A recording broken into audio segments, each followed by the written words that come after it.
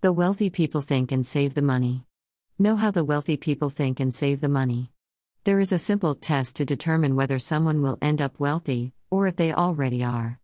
All you have to do is watch someone read their favorite newspaper, especially if it's one of the big Sundays. Notice which paper they choose.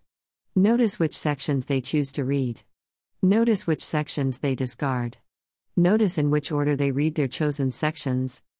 This is a test for you too. Have a look at the above and make a mental note of what you do. The wealthy, those who have deliberately chosen to be wealthy rather than those who have won the lottery or inherited, God's lottery as I think of it, or married into it, invariably. Choose the more serious papers. Choose the more serious sections. Discard the frivolous sections.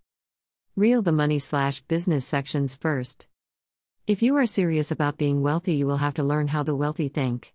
This means studying the opposition - although very shortly you will be a part of them. You need to know the lingo and the language, where they eat and live, how they work and relax, how they invest and save. In short, you need to study money if you are to increase your prosperity. Try to get to talk to wealthy people. Ask questions. Develop a thirst for understanding and knowledge. Read about wealthy people. Interviews and autobiographies can be full of insight. You need to study money if you are to increase your prosperity.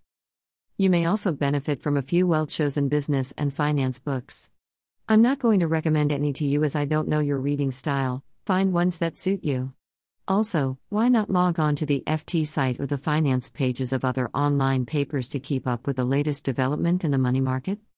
Get informed. But what if this all feels a bit too heavy?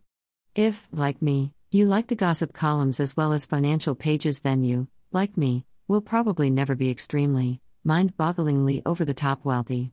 We can still be wealthy, and we might have more fun too. Prosperous and fun, sounds good to me. This article is taken from The Rules of Wealth. Written by Arshad A.